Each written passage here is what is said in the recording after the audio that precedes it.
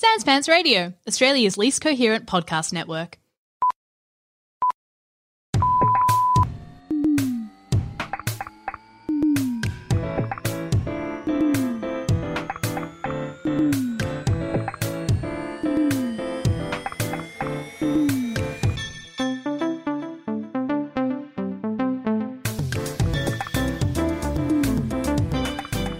Life moves pretty fast.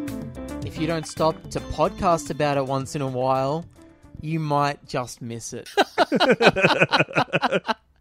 Welcome to Total Reboot, the only podcast on the internet about movies. I'm Cameron James, and sitting directly opposite me, staring at my face, is Alexei Toliopoulos. Cameron, it is my pleasure to be here discussing Screen Ages, teens on screens with you once again, and discussing a movie that you hold so deeply cherished within your heart. I was nervous about doing this one with you because I think I've mentioned it to you in the past as being one of my favorites, and it's gotten not much of a response from you. I was like, yeah, big deal, huh? Okay, cool, chump change. Yeah, who gives a toss, I believe you said one time. I said, who gives a toss? Not I, for I do not care about it. And that makes me nervous because then I think, have I just attached too much nostalgia to this film? Am I going to rewatch it and realize that it's actually not very good? I was hesitant, but here we are today. We're talking about Ferris Bueller's Day Off. Yes, and I think it is very apt to talk about because we are doing a freaking mini-series about teen films, and it would be unseemly for us to not touch upon the behemoth that is John Hughes when it comes to this kind of genre in film. John Hughes is John Huge, in my opinion. Yes. I'm not talking about size. I've actually never laid eyes on the fella. I've seen him. He's got a Lucasian neck, okay? He's got a bit of a neck like George Lucas, where he's not huge. Like, he's not a big, chubby guy, but there is a swelling in the neck. And that's just something that happens to people when they get older. If you make one teen movie, like George Lucas did with American Graffiti, there is a chance that your neck could swell. That's what I'm putting it down to. So far, based on the data, yeah, that seems to be true. It's adding up. Watch out, Bo Burnham. It's very hard to discuss John Hughes because he's the teen director. He's the auteur. He's the auteur of this genre, and people feel very strongly about him still to this day. His films have a huge emotional impact on the souls and minds of young people. I am too young to have been there when this happened. Yes, we were not born in that era of John Hughes shit. In the early 80s, I was but a mere sperm fluttering around my father's beautiful scrotum. You were doing laps. Touching one end of the nut, swimming all the way the other end of the nut. Holding my breath, going all the way back to the other end of the nut. Doing a little tumble, touching your toes, and using it as a force to jettison you from one end to the other. Oh, and you know what? I was happy. Of course, you're happy as a clam. I was happy as a clam. I was chilling out in there. I had so much fun, but unfortunately, nature called, and I had to be sprung forth into the world. And that's via when you the penis into the vagina, and then out of the vagina into the back of a cab. Exactly. So now you know Cameron was not artificially inseminated. He was officially seminated. Very officially. An official semination happened, and then many years later, he popped out. Many years later, it took a while for him to get I didn't comfy. want to leave. I said, hey, I like it in here. Yeah, he was like, and I thought the nut was awesome. This thing's way better. The womb rules. You can stretch around. It's cozy. I was sprung forth into the world, and then by the time that I was, like 17, yes, I'm in high school. When would this have been? 2004 or 5? 5, 4 or 5, right? There's an 80s renaissance going on in 2004 and 5 all around the world. Yeah. It didn't last very long. It was only a little snip, I would say. And then it's more in the last 4 or 5 years where it's been like, oh, actually the 80s is back. The 80s will continue to come back because I think people like the like the cheesiness of it as much Yeah. as they like the fashion. They're like, Exactly. oh, it's kind of lame, and that's why we like it. Yeah, because I remember we had like fluoro parties in Totally. high school or end of like primary school Mm. where people were like, oh, we've got fun little jewelries on and we're wearing leg warmers and stuff like that. Yes. But there was not, I would say there was not an exploration of culture of the 80s beyond that. It was like a little bit later. Yeah, you're right. But I would say when I was in year 12, Mm. the fluoro party thing was in. People were wearing those Choose Life shirts. They Oh, came back. I wore those two parties because Isn't that crazy that they came back? But it was also that I was like, yeah, this is an easy costume. I'll dress up as George Michael. Yeah. That's all I did. I was like, yeah, I'll just be George Michael at a party because I look exactly like him. I just need to put the fucking t-shirt on that I made myself. Two beautiful Greeks. Exactly. Two beautiful Greeks. And guess what? Two beautiful freaks. And the John Hughes, Mm. the John Hughes movement was a big part of that renaissance in Yes. like 2004 or 5. The movies kind of came back into vogue. They were celebrating anniversaries, I would yeah, say, as people well. were talking about them constantly, like, oh, this is a classic. 16 Candles is a classic. Yeah. Breakfast Club. The poster for Breakfast Club was being parodied in advertisements and stuff. It's one of, to me, the Breakfast Club poster and also the Ferris Bueller poster with him like maxing, Yeah. like a sperm in a nut, Yeah. laying back, chilling out. Those are like iconic posters where it's just the actors, like Yeah. not like an incredible design. It's like there's something about like the layering of those images that just sings to be an iconic image. Totally. And so I think around that time I watched all the John Hughes movies and loved them all, and Ferris Bueller was the one that I loved the most. And I think because it's not as binary as Breakfast Club where you've got nerd, jock, Yes. freak, princess, whatever the fuck. This Cool one's like, guy. There's a cool guy with a long jacket as well. yeah. When you look at Ferris Bueller, you're like, I don't actually know where these guys fit in the socials ladder, but everyone seems to like them, and everyone also seems to like everyone. And they're also like, they're interesting characters because you don't see what their life is like in school. Never. And they're like outsiders in a cool way where they also seem rather adult. Totally, yeah. They seem sophisticated. Yes, exactly. And They actually that's- are really sophisticated. And I guess that's like a big part of this movie, like, and maybe its legacy. So I have a lot of fondness for it. I know it off by heart. I hold it in high esteem. You, on the other hand, have never shown much love for it or interest in it when I bring it up. I would say that What's going on there? I do not like John Hughes. Okay. I don't like John Hughes movies. I do not like The Man. I do not like that weird neck that I was discussing earlier. Whereas on George Lucas, I think it's cool and sexy. Yeah. And even John It's Hughes... like a fleshy cravat. Yeah, exactly. That's why I like it. I'm like, I got to get me one of those.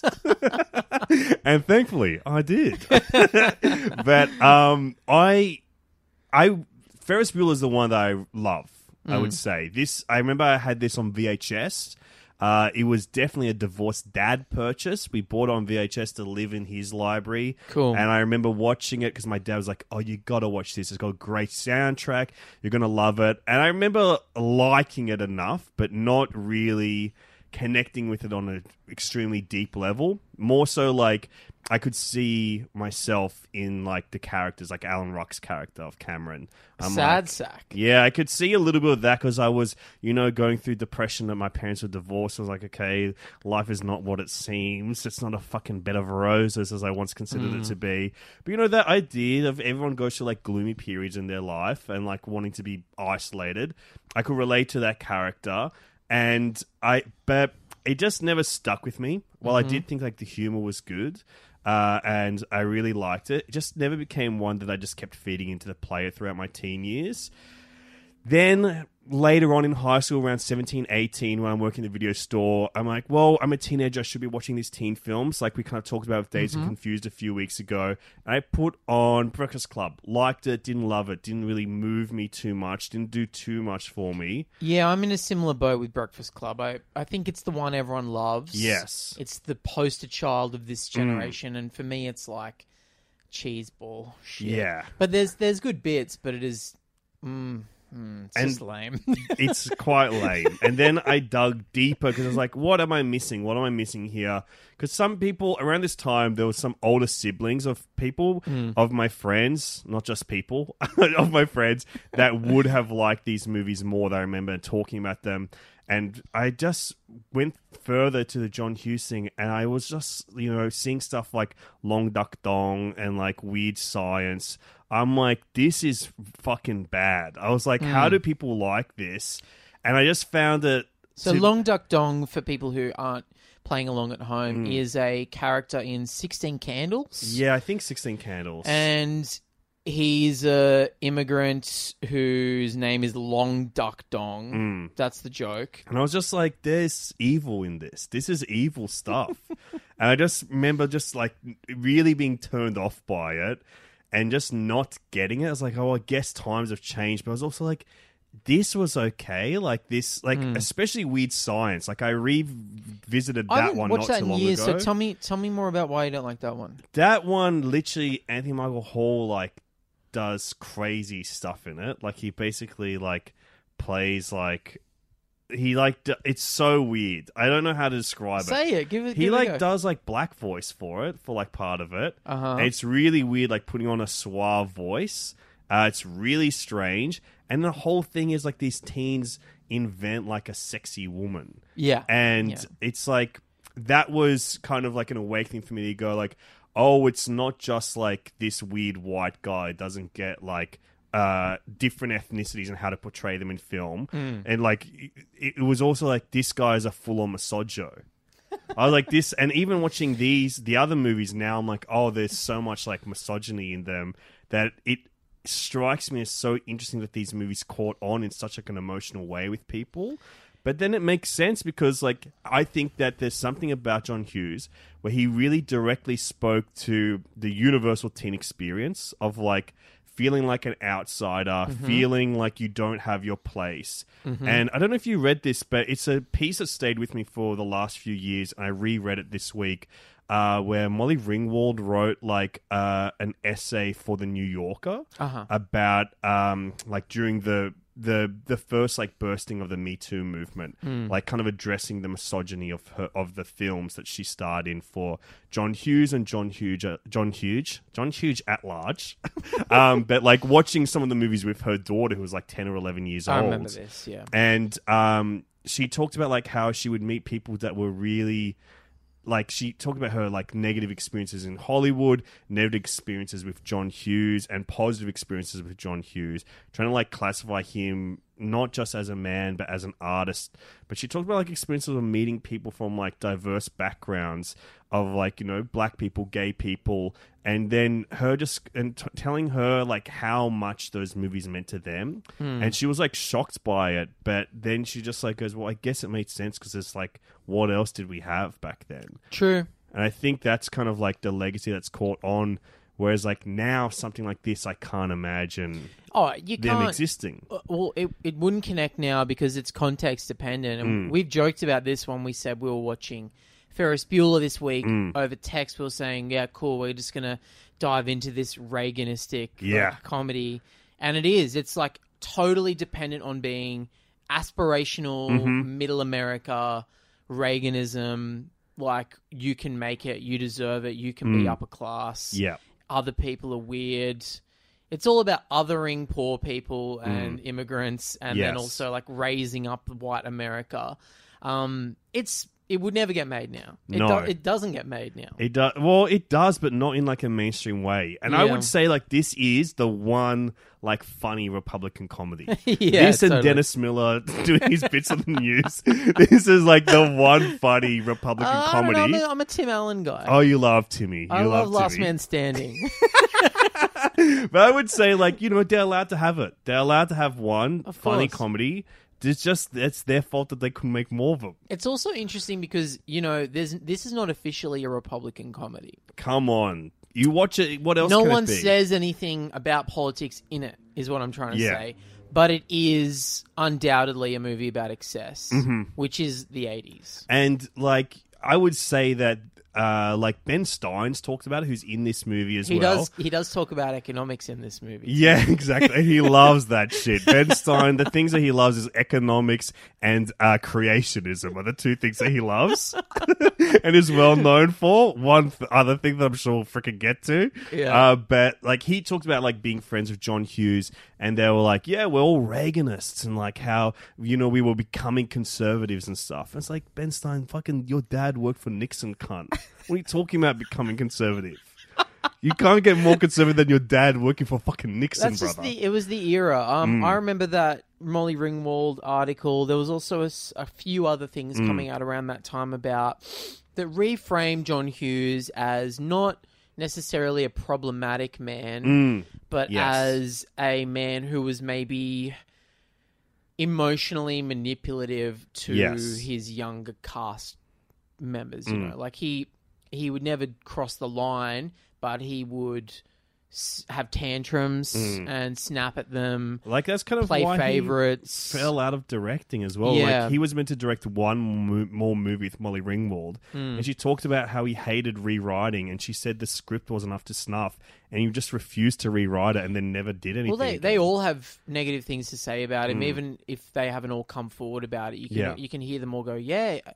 Like Anthony Michael Hall will say, yeah, for some reason he just started hating me and started being mean to me. Yeah. So I don't know if I agree with you saying the man has evil in him, but I do think that he is a complicated asshole. Yes. And I don't love all of his films anymore. I think a lot of them I now find cheesy. Yeah. But this one is the one that has stuck with me. And the reason is because it's pure fantasy. Yes. I can't relate to it. Mm-hmm. I can just enjoy it as an adventure comedy. And I think it stands in stark contrast to the two previous films that we've done so far on Screen Ages, which are based in memory or reflections of like real teenage experience. This doesn't feel real in any way. No, not at all. This is a fucking Looney Tunes cartoon. Yeah. I think Ferris Bueller is Bugs Bunny. Absolutely. That's the only person you could recast it with. It's Bugs Bunny. Like, it's just pure craziness. And it's different to his other movies. There's all that camera addressing and all that shit. And Deadpool I think style. We call them Deadpools. Deadpool, he Deadpools the camera. they Deadpool the camera.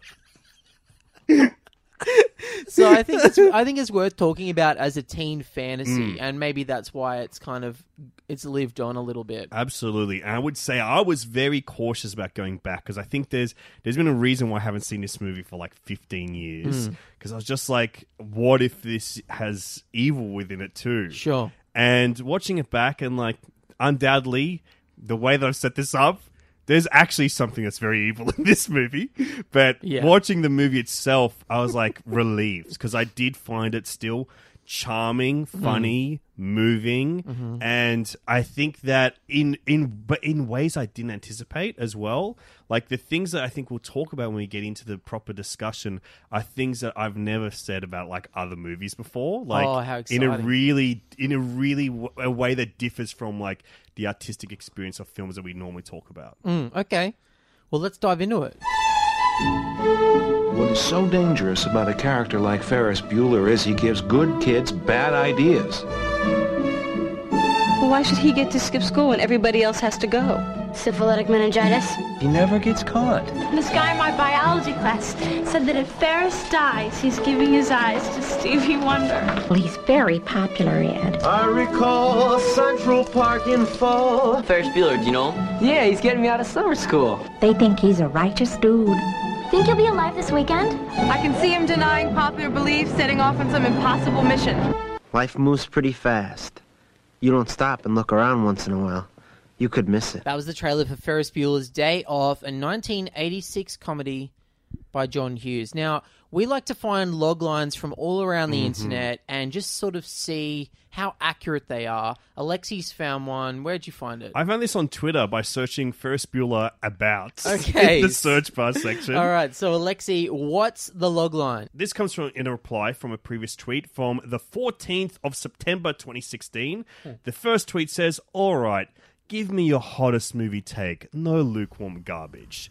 And then Julissa JM replies, Ferris Bueller is about an entitled brat who gets his friend who suffers from anxiety in trouble.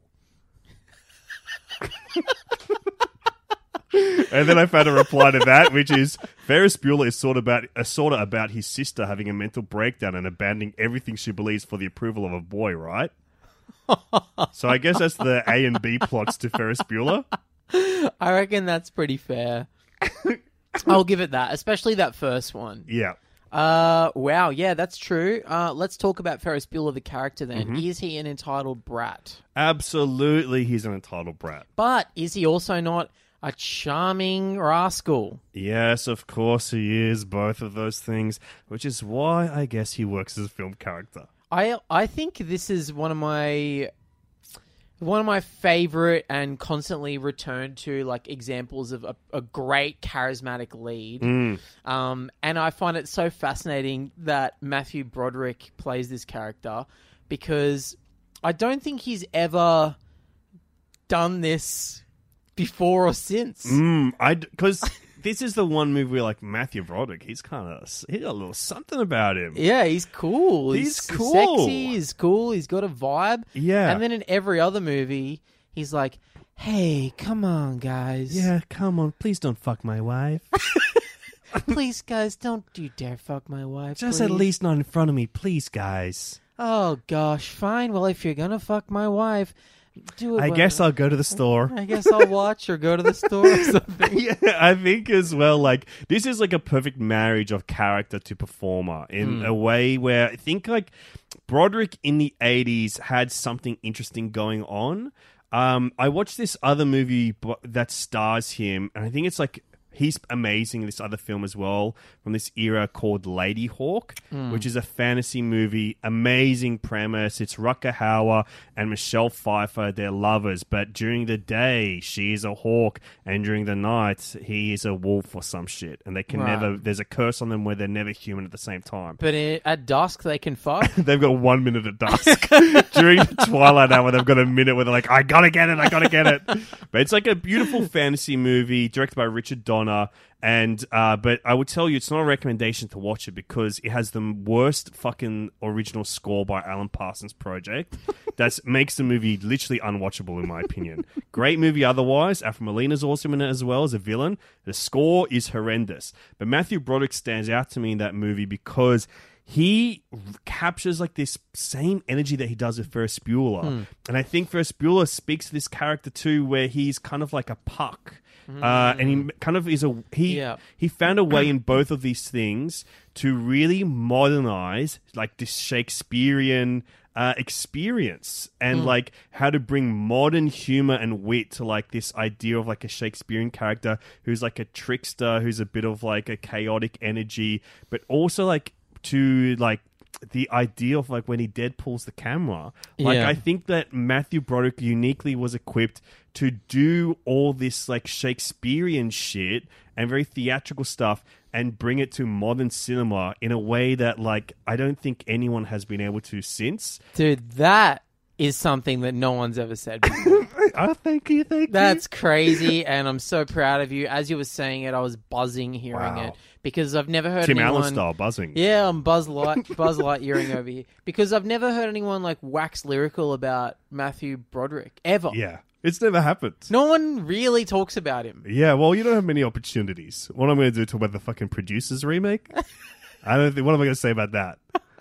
Talk about the fucking Godzilla remake that he did? Yeah, I know he hasn't made the best movies, but he's still. I still think he's a movie star. Yeah, technically he's a movie star because he's not in TV enough to become a TV star. He's also probably more of a Broadway star. Absolutely. Well, that's the thing. He's a great theatrical actor. Yeah. I think that Ferris Bueller is a theatrical performance that's Definitely. captured on screen in a way that holistically this movie works because there's those layers of things that are very theatrical, things that are very sketchy, things that are very naturalistic, and then things that are, you know, just pure fantasy. That just it captures something really. His movie captures something really unique. It's funny because John Hughes has talked a little bit about his other casting suggestions that he had around this time that he was making this movie. Bugs. Bugs Bunny, you got to go, we got to get Bugs, but Bugs is obviously licensed to like Warner's. Exactly. And so, he's too busy getting ready for Who Framed Roger. Yeah, he's busy. The other names that were thrown around at the time, Anthony Michael Hall, obviously, because he's he a could mainstay. Do it. But he's not dangerous enough. No, he's not quite dangerous enough. Michael J. Fox? Too good. Too good? I think he wouldn't... He's too big. He was at the time. Especially right after Back to the Future. It's you're casting Marty McFly in a movie. True. John Cusack. He would crush this, but he's too scary. John Cusack's really scary. Like he talking about people that Deadpool the camera, the guy fucking is great at Deadpooling the camera. We know that. Yeah. But I think he is way too dangerous. Broderick's kind of this white bread, you know, like that's the thing. Like he's like looks like the perfect Republican. Yeah. John Cusack is scary. I remember listening to a podcast interview with Danny Trejo years ago, and they asked him who the scariest person he ever met was. He said, John Cusack, man. It's like those eyes. That guy's got fucking scary eyes. Every time he holds that stereo over his head, I'm like, fuck, he's going to crush someone with it. Throw it at the window. All right, I'll give you two more names. Tom Cruise. Not funny enough, I don't Not think, funny for enough. this. Jim Carrey.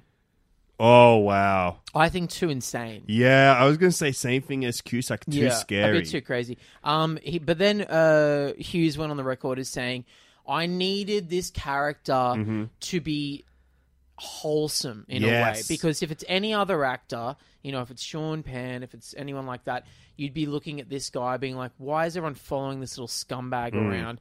He went on the record as saying, I need someone who could be wholesome and charming. James Stewart could have played Ferris Bueller at 15 years old. I agree with that. Isn't that an interesting thought? When I read that, I thought, wow, so that's how he sees him as a James Stewart character.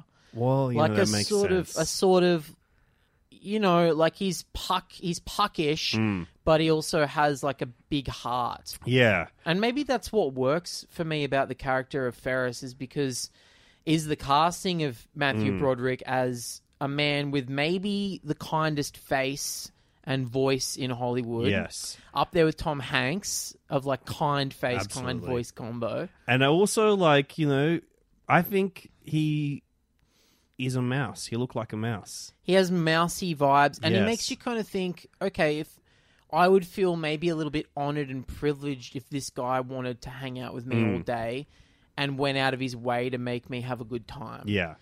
If it was someone like Tom Cruise, I'd be like, oh, I don't know, this guy's maybe a bit too cool and intense. Yeah, too cool. But Broderick, I'm like, yeah, he seems nice. Like, I want to just I want to hang out with him all day. And I think he captures like the how to say like the lyingness of this character, like the con man of this character well.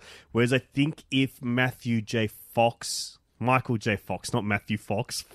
Matthew Fox did it. Matthew Fox could have done this. Probably could have done it. He actually could have crushed it. He probably could have crushed it. But if Michael J. Fox did this, I think he's a little just that degree too genuine for this that Matthew Broderick doesn't do. And Jim Carrey, I think, would have fucking crushed Cameron. Oh, big different time. Performance, but you know, he gets to do multiple voices in it. Yeah. And I think that, you know, especially when you look at the dramatic career of Jim Carrey playing very sad, fucked up, depresso motherfuckers, he would crush this role, and it would have like awoken his career in such a different way. But I mean, we'll get to Alan Ruck soon. I'm glad Alan Ruck is casting this. I'll throw one more name at you that is not on the list, but who I think could have played Ferris Bueller. Frank Langella. 40-year-old man as Skeletor. Dennis Franz. Dennis Franz. God, he would be great. Eddie Murphy.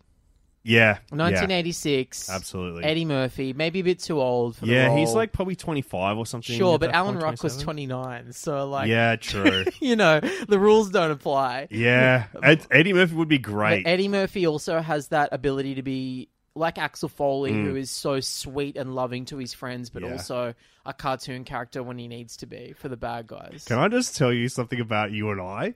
When we go alternate casting, it's always Eddie Murphy. It's always Eddie. And the other person always goes, yeah, he could do it. Do you know, this is crazy. The Sydney Morning Herald, one of our newspapers here in Australia, a journalist from the paper rang me the other day because Coming to America is out now. No. What Coming to America has been out for years, but Coming to America is out today. And they asked me to give some quotes on Eddie Murphy, and I talked for 25 minutes on the phone, almost without interruption. Yeah. And it was basically just me repeating over and over again, Eddie Murphy is, was, and will be the greatest comedy movie star of all time. Absolutely. I did a podcast last week about Bowfinger on the Double Impact podcast. Oh, man. Check it out. Great podcast. But I just said to them, I was like, yeah, Eddie Murphy was the only time in history where the funniest person in the world and the sexiest person in the world and the most charismatic person in the world were the same person. Crazy. And it's like, that's it. Bowfinger, he should have been nominated for an Oscar. He should have been nominated for 2 Oscars, both performances. Yeah. So one time they should have split down like two characters, same movie, both get an Oscar nomination. But he would have crushed Ferris. He would have been great. He could have been a good Ferris. Because Axel and Ferris are very similar characters. They're similar, lovely characters.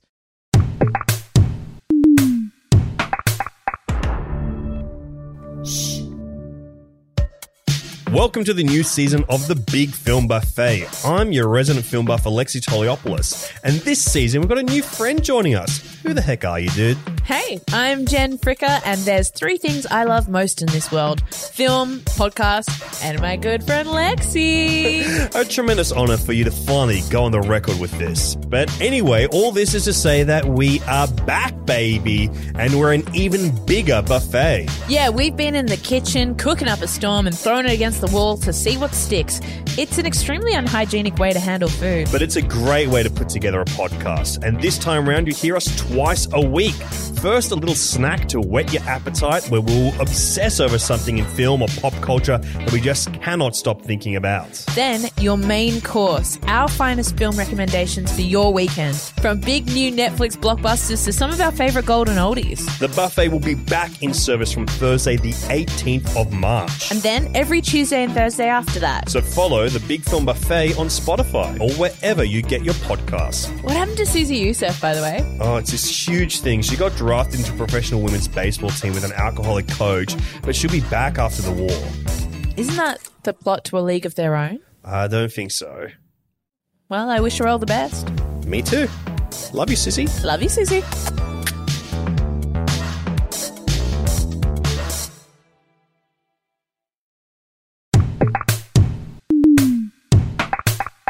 Let's talk about the supporting cast a little bit. Let's get straight to Alan Rock, baby. We're so close to it. Alan Rock, he likes to really fuck up. He's sad. He's sad in this movie. And I think Alan Rock is probably one of those character actors, whenever I see him, I always associate him with this movie. But whenever he pops up, I just go, I love you, Alan Rock. I love Alan Rock. And in every other movie, he's got such small roles where just like, how did this not... He's so fantastic in this movie. Yeah. How did they not just go, well, you're going to play sad forever? He has so much range. I used to love Spin City, the sitcom starring Michael J. Fox. Yes, not Matthew J. Fox. Not Matthew J. Fox. That sitcom was called Lost. And it's extremely funny. One of the funniest But comedies. Alan Rock played... In that show, he played like the slimy, sleazy character, and he was also great at that. Yes. He's incredibly talented. He's in Succession at the moment. Oh, is he? Yes. God, He doesn't get enough screen time. He's probably only in half the episodes of every season. But that's also Alan Rock. It's always a standout. He never gets enough screen time. Look at him so in Speed. funny. In Speed. Oh, Come true, on. He should be that's like the fourth lead. Yeah. Instead, he's like 7th on the fucking call sheet. He's like fucking 7 rows deep in the fucking bus. Yeah, dude. Bring Alan Rock to the front. He can do anything. Alan Rock to the front of the bus. Absolutely. He should be up there fucking doing the pedals of Sandy B. Sitting on Sandy B's lap. Exactly. That's it. Speech should be about fucking Sandy B teaching him how to drive or something. Yeah. Fuck Keanu off. Exactly. Get rid of him. Alan Rock has twice the charisma of Keanu Reeves, which I guess is probably accurate. I think Alan Ruck, this character, is maybe the first like instance of depression that I ever saw on screen. Yeah, exactly. And what would later come to be defined as emo. Yep. And I think this character is the only character that could also exist in any other John Hughes movie. Sad sack rich kid whose parents don't give him enough attention. They care more about their possessions than they do about him. In a way, this character is my only evidence that this is not a completely Republican Reaganistic movie. Because Cameron is so sad at the fact that his parents treat their house like a museum and don't really spend any time with him. Well, I don't know. To me, I'm like, he reads as Republican too.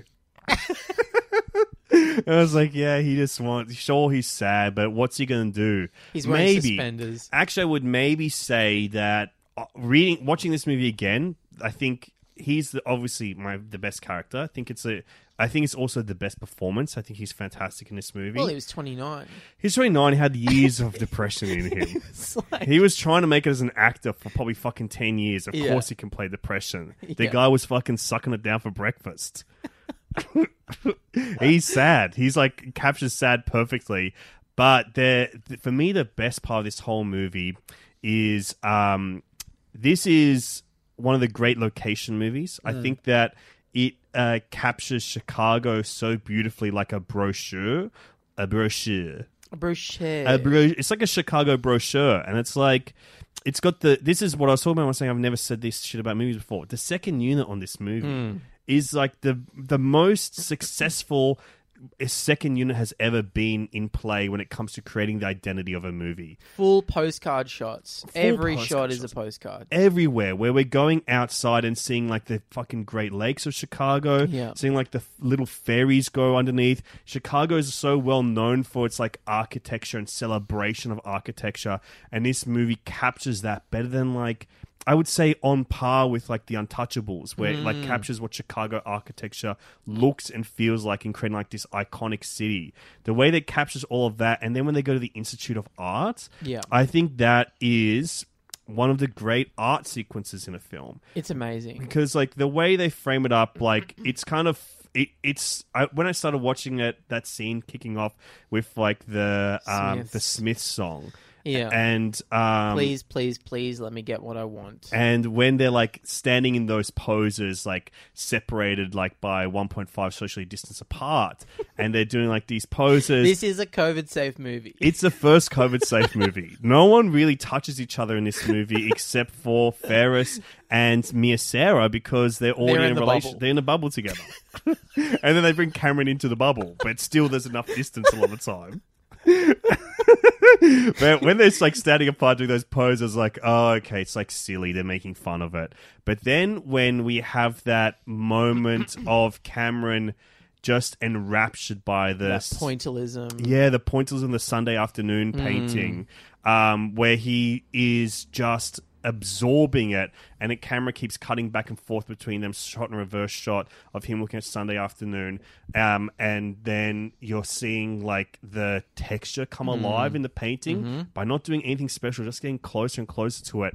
It reminds me so much of like being a young person and seeing one of the great works of art that you've only seen on your computer screen or have heard about, and finally seeing in person the texture coming alive of it. Getting close to it and going, this is just blobs of paint. And being moved by it, like being moved by technique and brushstrokes, which are things that are lost unless you're seeing it. Like, I remember when I was like 20 years old and I saw Guernica in flesh, like the Pablo Picasso painting. That's like the size of an entire like room. Too big, I'll say. It is quite big, but that's when I saw it in person. I was like, oh my God, I felt like I was inside it. Yeah. And I think it captured that moment in Alan Ruck's performance where he like, it's like his brain is like oozing out while he's seeing it. And I was like, that's the moment that he might have stopped becoming a Republican. That might have been it, where he was moved by art. Can I tell you about that moment, what John Hughes has said about it? This is, I think this is the most beautiful moment in the movie, and he's gone on record as saying that this is the most self-indulgent part of the movie for him. True story, the first cut of this film was 2 hours and 45 minutes. Good Lord. And this feels like a long movie, to be honest. And it's only, like 99 minutes or something? Yeah, it's like 98.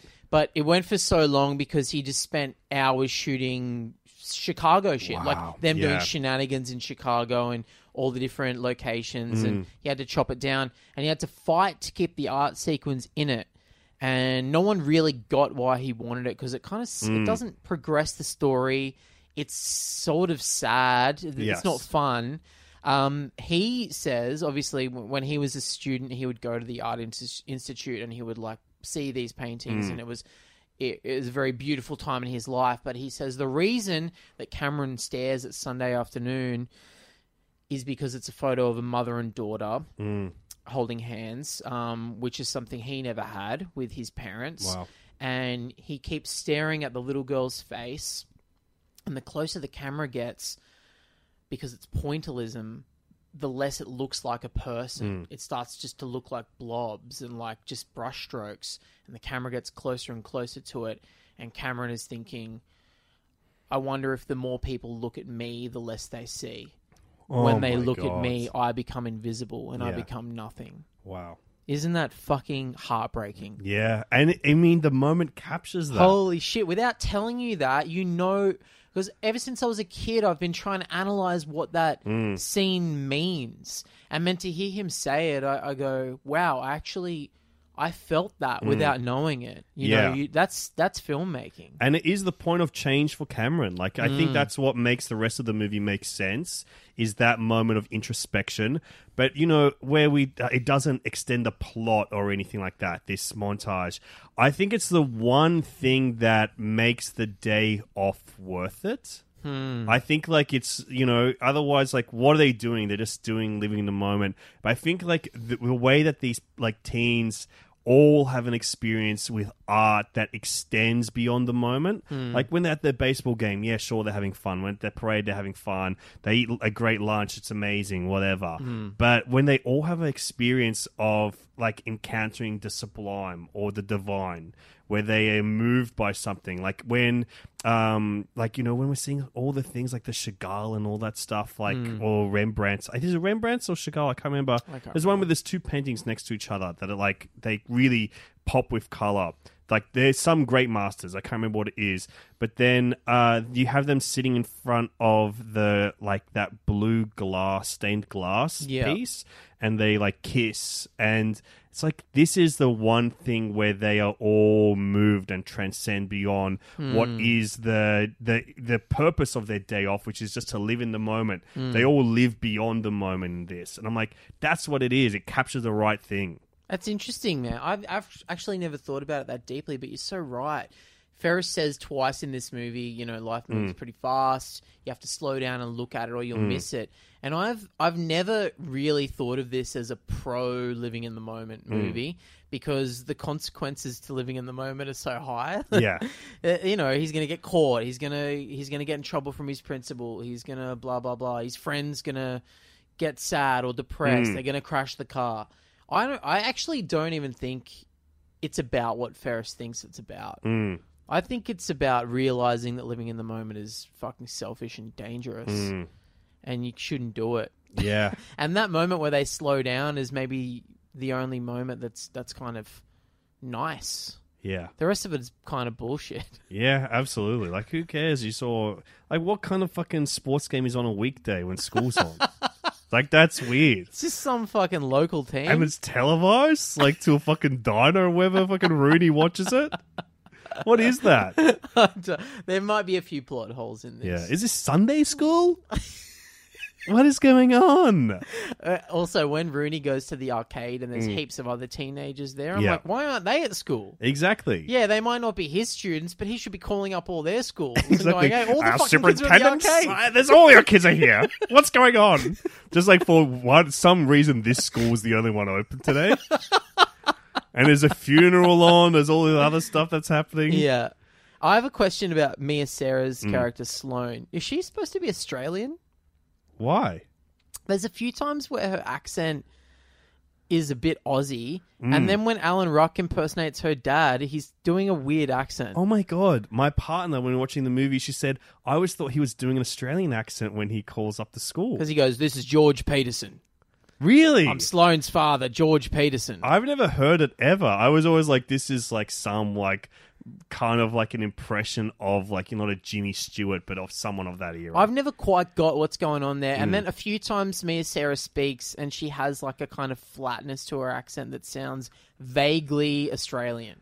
That is so weird. And I would say that. I've never understood it. Really? Yeah. Wow. I've never even picked it up. And she says to Ed Rooney when he's like waiting outside the school with her, she says like, Ed, you're a beautiful man. And she sounds like Olivia Newton-John or something. Oh, wow. I could never understand. And she does say hooroo when she drives off in the car. All right, g'day, there's me dad.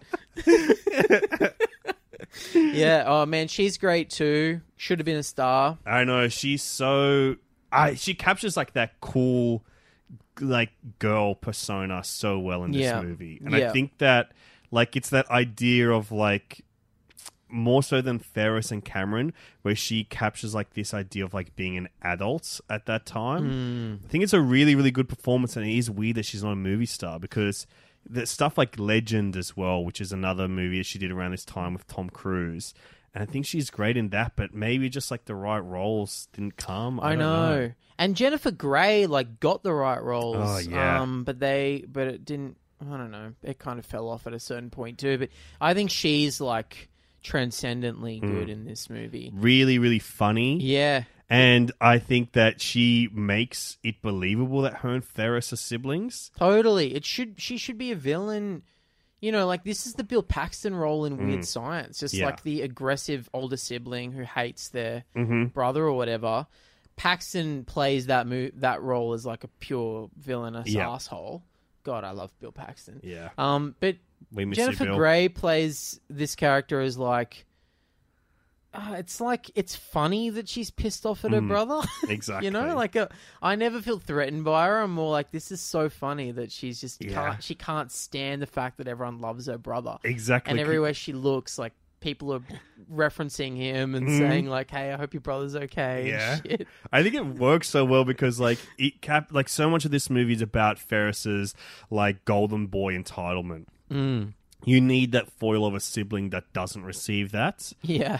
Even though, like, you know, she's like got a car as well. Like, she got given a car. He got a computer.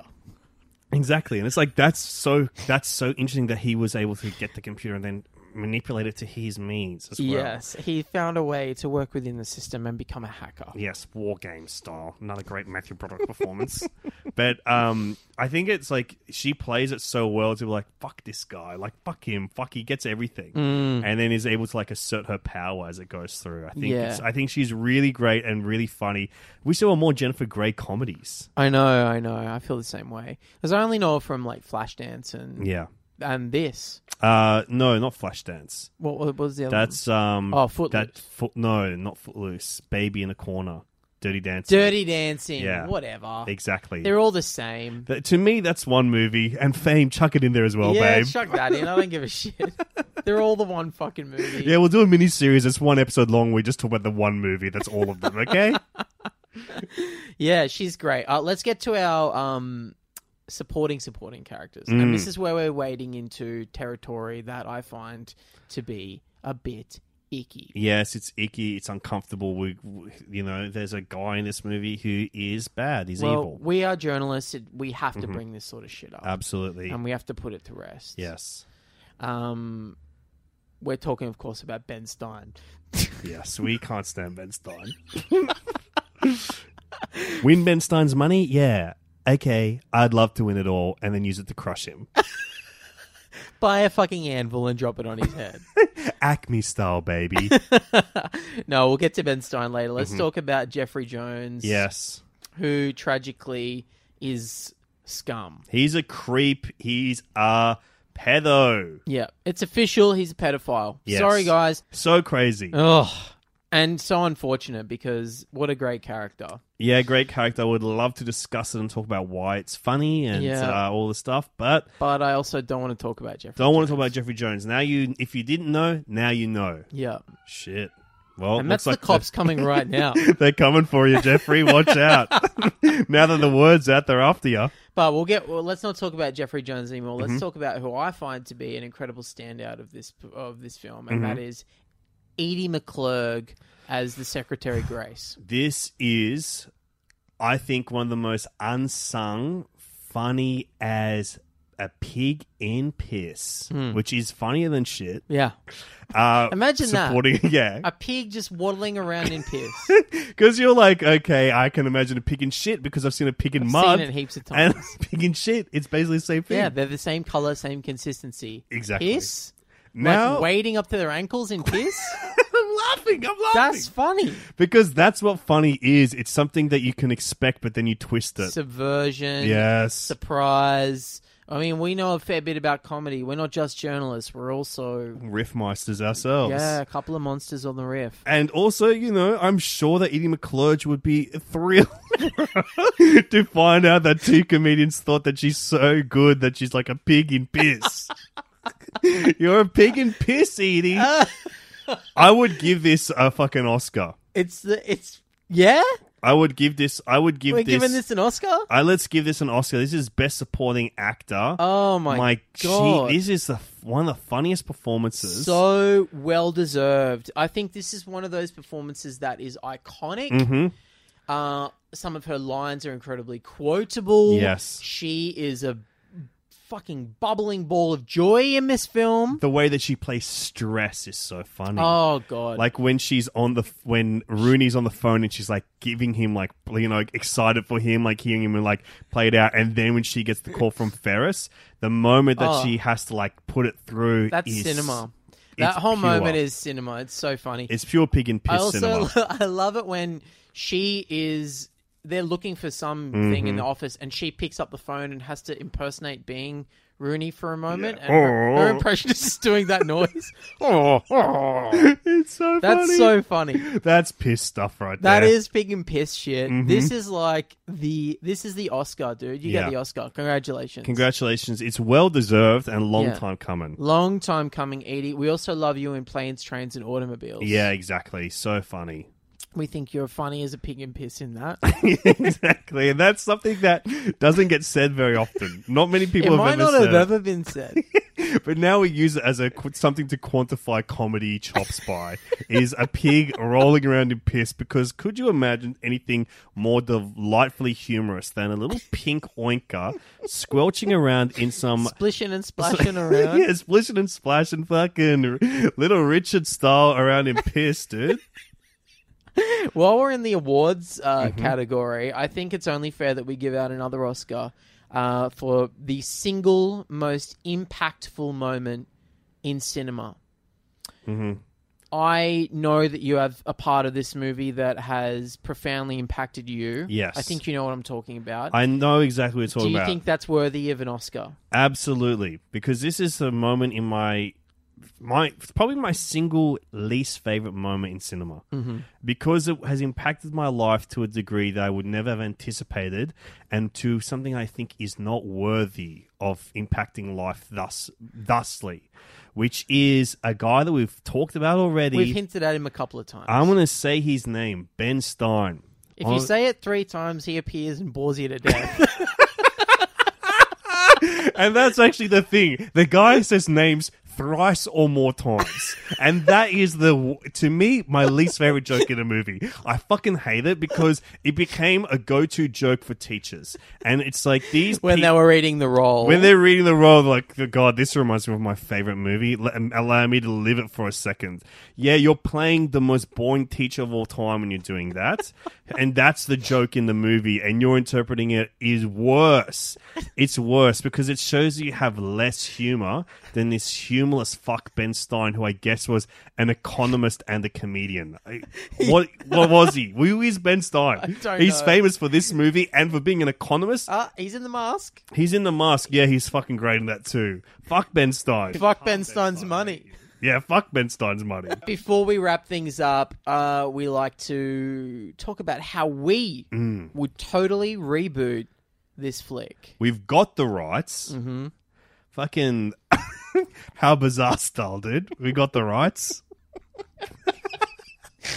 We bought the rights, and we have got the rights to fucking make a new Ferris Bueller in some way. Reboot it. I'm a bit stumped. Yeah. Because it would just, for me, be like, Baron Trump's day off or something like that. Don Jr. Well, funnily enough, this movie has been rebooted in a way. This movie...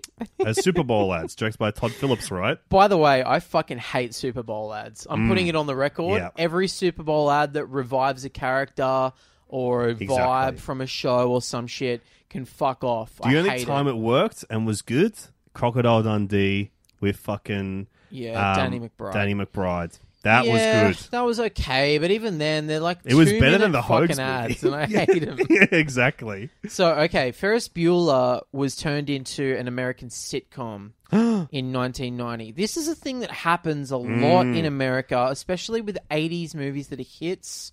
Yes. They get turned into sitcoms that last a season. The aforementioned Weird Science comes to Weird mind. Science lasted 2. I actually used to like that show before I even knew it was a movie. Coming to America had one. Whoa, really? Yeah, it's awful. Okay. You can watch the pilot on... All these pilots exist online. You can My find Big them. Fat Greek Life is one that I'm familiar with. Yeah, Blazing Saddles had one. There are Yeah. a lot. Ferris Bueller had one that lasted 13 episodes in 1990 on NBC. The National it's- Broadcasting it's, Community or something. Apparently very different to the movie. It's not as meta. It's not as cartoony. Does he It's just- Deadpool? I think he Deadpools. Okay. Rounding out the cast of nobodies is the biggest nobody of them all, playing Jeannie Bueller, Jennifer Aniston. Yeah, she's huge. One of my idols. She's an A-lister. I know. She was 4th or 5th billed on this shit sitcom that lasted 13 episodes. She has so many credits like that. Like, Yeah. really, she popped so hard with Friends after, like, a decade of doing so many Probably shows like that. more than a decade, Like, she's Yeah. been around for a while. Like, she's in Leprechaun. Yeah. She's in Leprechaun. She's in Mac and Me. She is in Mac and Me as a background Yeah, extra, and you she's- can't even spot her. Yeah. She's in so much stuff, like, early on, and it's, like, crazy. Like, to me, that's proof that she is such a big star that goes beyond nepotism, because she's like, the daughter of, like, a famous, I guess, like, soap opera actor. Right. John Aniston. And then her fucking godfather was Telly Savalas. I know all Greek movie history ever. So she was this fucking, like, goddaughter of Telly Savalas. Wow. And that's like, you don't get bigger than Telly Savalas, in my opinion. One of the biggest stars ever in Hollywood. And also, interestingly, same year on Fox, competing network, there was a sitcom that came out called Parker Lewis Can't Lose. This TV Oh my show lord. went on the record with the fact that it was ripping off Ferris Bueller. Wow. It debuted the same year as the Ferris Bueller sitcom. Parker Lewis is essentially Ferris. He's like the cool, weird kid. He talks to the camera. He has a Deadpools. sad best friend. Wow. He has a hot girlfriend. He takes days off school. He gets up to mischief. His principal hunts him down all the time. Oh my god. This show lasted 4 seasons. Whoa. It was a hit. People liked it more than the Ferris Bueller show. Fuck. I guess because it's like, if you're doing a blatant imitation like that, I guess they can construct some differences or like something or play more. But if you're doing like the act, like it's not seen as so much as a lesser version. True. Like if you're watching a lesser version, You're like, this so isn't Matthew obvious. Broderick. I've already seen the movie. Stop and calling it's this not- guy Ferris. He's not Ferris. He's not Ferris. Not my Ferris. Not my Ferris. When they say Ferris, I don't mean this guy. But there has been talk. And when I say talk, I mean one person talked about it about 20 years ago. Okay. And I think it was Alan Ruck. Okay. Who said that he wanted to do a follow-up when they're in their 80s and they're in a nursing home. Mm-hmm. And it's about Ferris taking Cameron out of a nursing home for a day. Oh, that's kind of Brad cool. Grandpa style. I actually do like I that. think that's kind of cool. But listen, Alan Ruck, that's too long between projects for you, mate. You should have called it earlier. Yeah, he could have made it like Florida or something. Exactly. They're in their 50s. They're in their 50s. He's at uni or some shit. Or you're in a dead-end Imagine job. going straight from like the high school movie to the nursing. Yeah. That's the pitch. I know, Alan The next Ruck. one we should be 80. You should have foreseen that. Just going like, yeah, I'm probably going to need a paycheck around 50. So how about I'm in my dead-end job for all this time? Yeah. And Ferris Ferris mysteriously comes back. We can address the whole fan theory that he's a figment of his imagination and do it that way. Do you know actually what I would do? And I'm sorry if this has come up before on the podcast. I don't know if it has. Probably not. But I would set it on 9/11. Yes, okay. That sounds interesting. Yeah, I think that would be a great way to go about it. And they were supposed to be on that flight. But Ferris dragged them off the flight. Yeah. And Rooney's on there. Yeah, Rooney stays on the He stays on the flight. I would also... Here's another one that I would give. This is my other option. That it's a Deadpool movie. Deadpool and Ferris exist in the same Deadpooling. Deadpool versus Ferris. Deadpool versus Ferris, and Deadpool shoots Ferris in the head and kills him. I think that's it. So I want Deadpool to kill him and then kill himself. Oh, wow. That's a perfect way to reboot it and a perfect way to end this perfect podcast. Thank you so much for listening, everybody. We cherish you and we hope that you found your inner teenager during this discussion. Absolutely. And I got to say, it's good to be back, Cameron. It's good to be back. Back in the saddle, back in the cinema, talking about movies. We're going to continue the Screenagers for a few more weeks. We're having a lot of fun going through these movies. Yeah, it's a lot of fun. And there's a lot more. And people keep suggesting some that I hadn't even thought of. So, I know. Yeah. We might even be stretching it out. Who knows? Next week on the podcast, I got thinking about what the next movie could be.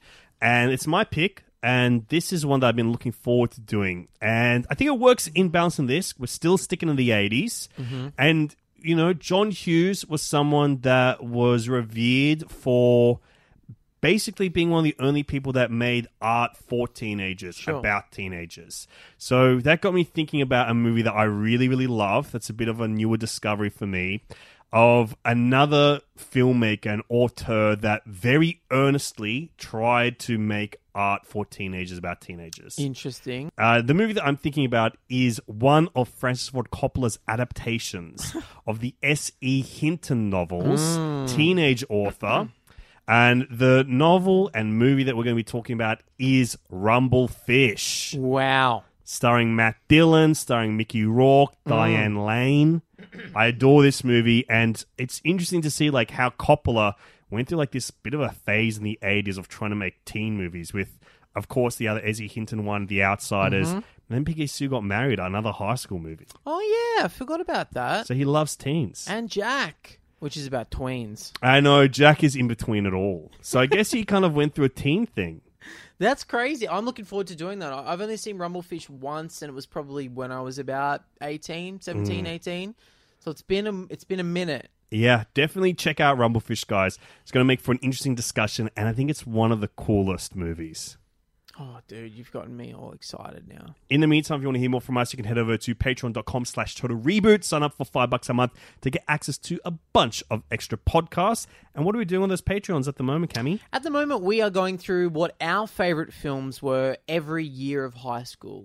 So the last one was year 7, then we've got year 8, and we're being very honest, and some of our choices were shit. Yes. But that's all part of being open and honest podcasters with you guys. Exactly. We are talking about our movies that were our favourites, and we are being honest. You have to be honest. You have to be honest about it. Yeah. If you want to talk to us, you can talk to us both on Twitter and Instagram. I'm at I am Cameron James, and you are? At This Is Alexi. Yep, and I guess that's all we have to say. Yeah, let us know what are the teen movies that mean a lot to you and why. Maybe you want to talk to us about Ferris Bueller or movies that you want to hear us talk about on the podcast. Yeah. And because we are relaunching, it helps a lot if you give us 5 stars on iTunes or Apple Podcasts and let us know some cool shit about your life in the review. Yeah, I'd love to hear that. What your favorite movie was when you were a teen. Yes. And you know what? Stay funny, stay sexy, and stay cool. Hey, what are you still doing here? The podcast's over, dudes. Yeah. Oh, you just fucking listening to it because you didn't press pause? That's actually okay. That's fine. Sorry for being rude. We're just feeling really stressed at the moment. We're stressed at the moment. We're fucking making fun of the movie that we just talked about. Yeah, sorry. We love you guys. We love you guys, and thanks for sticking around for the credits.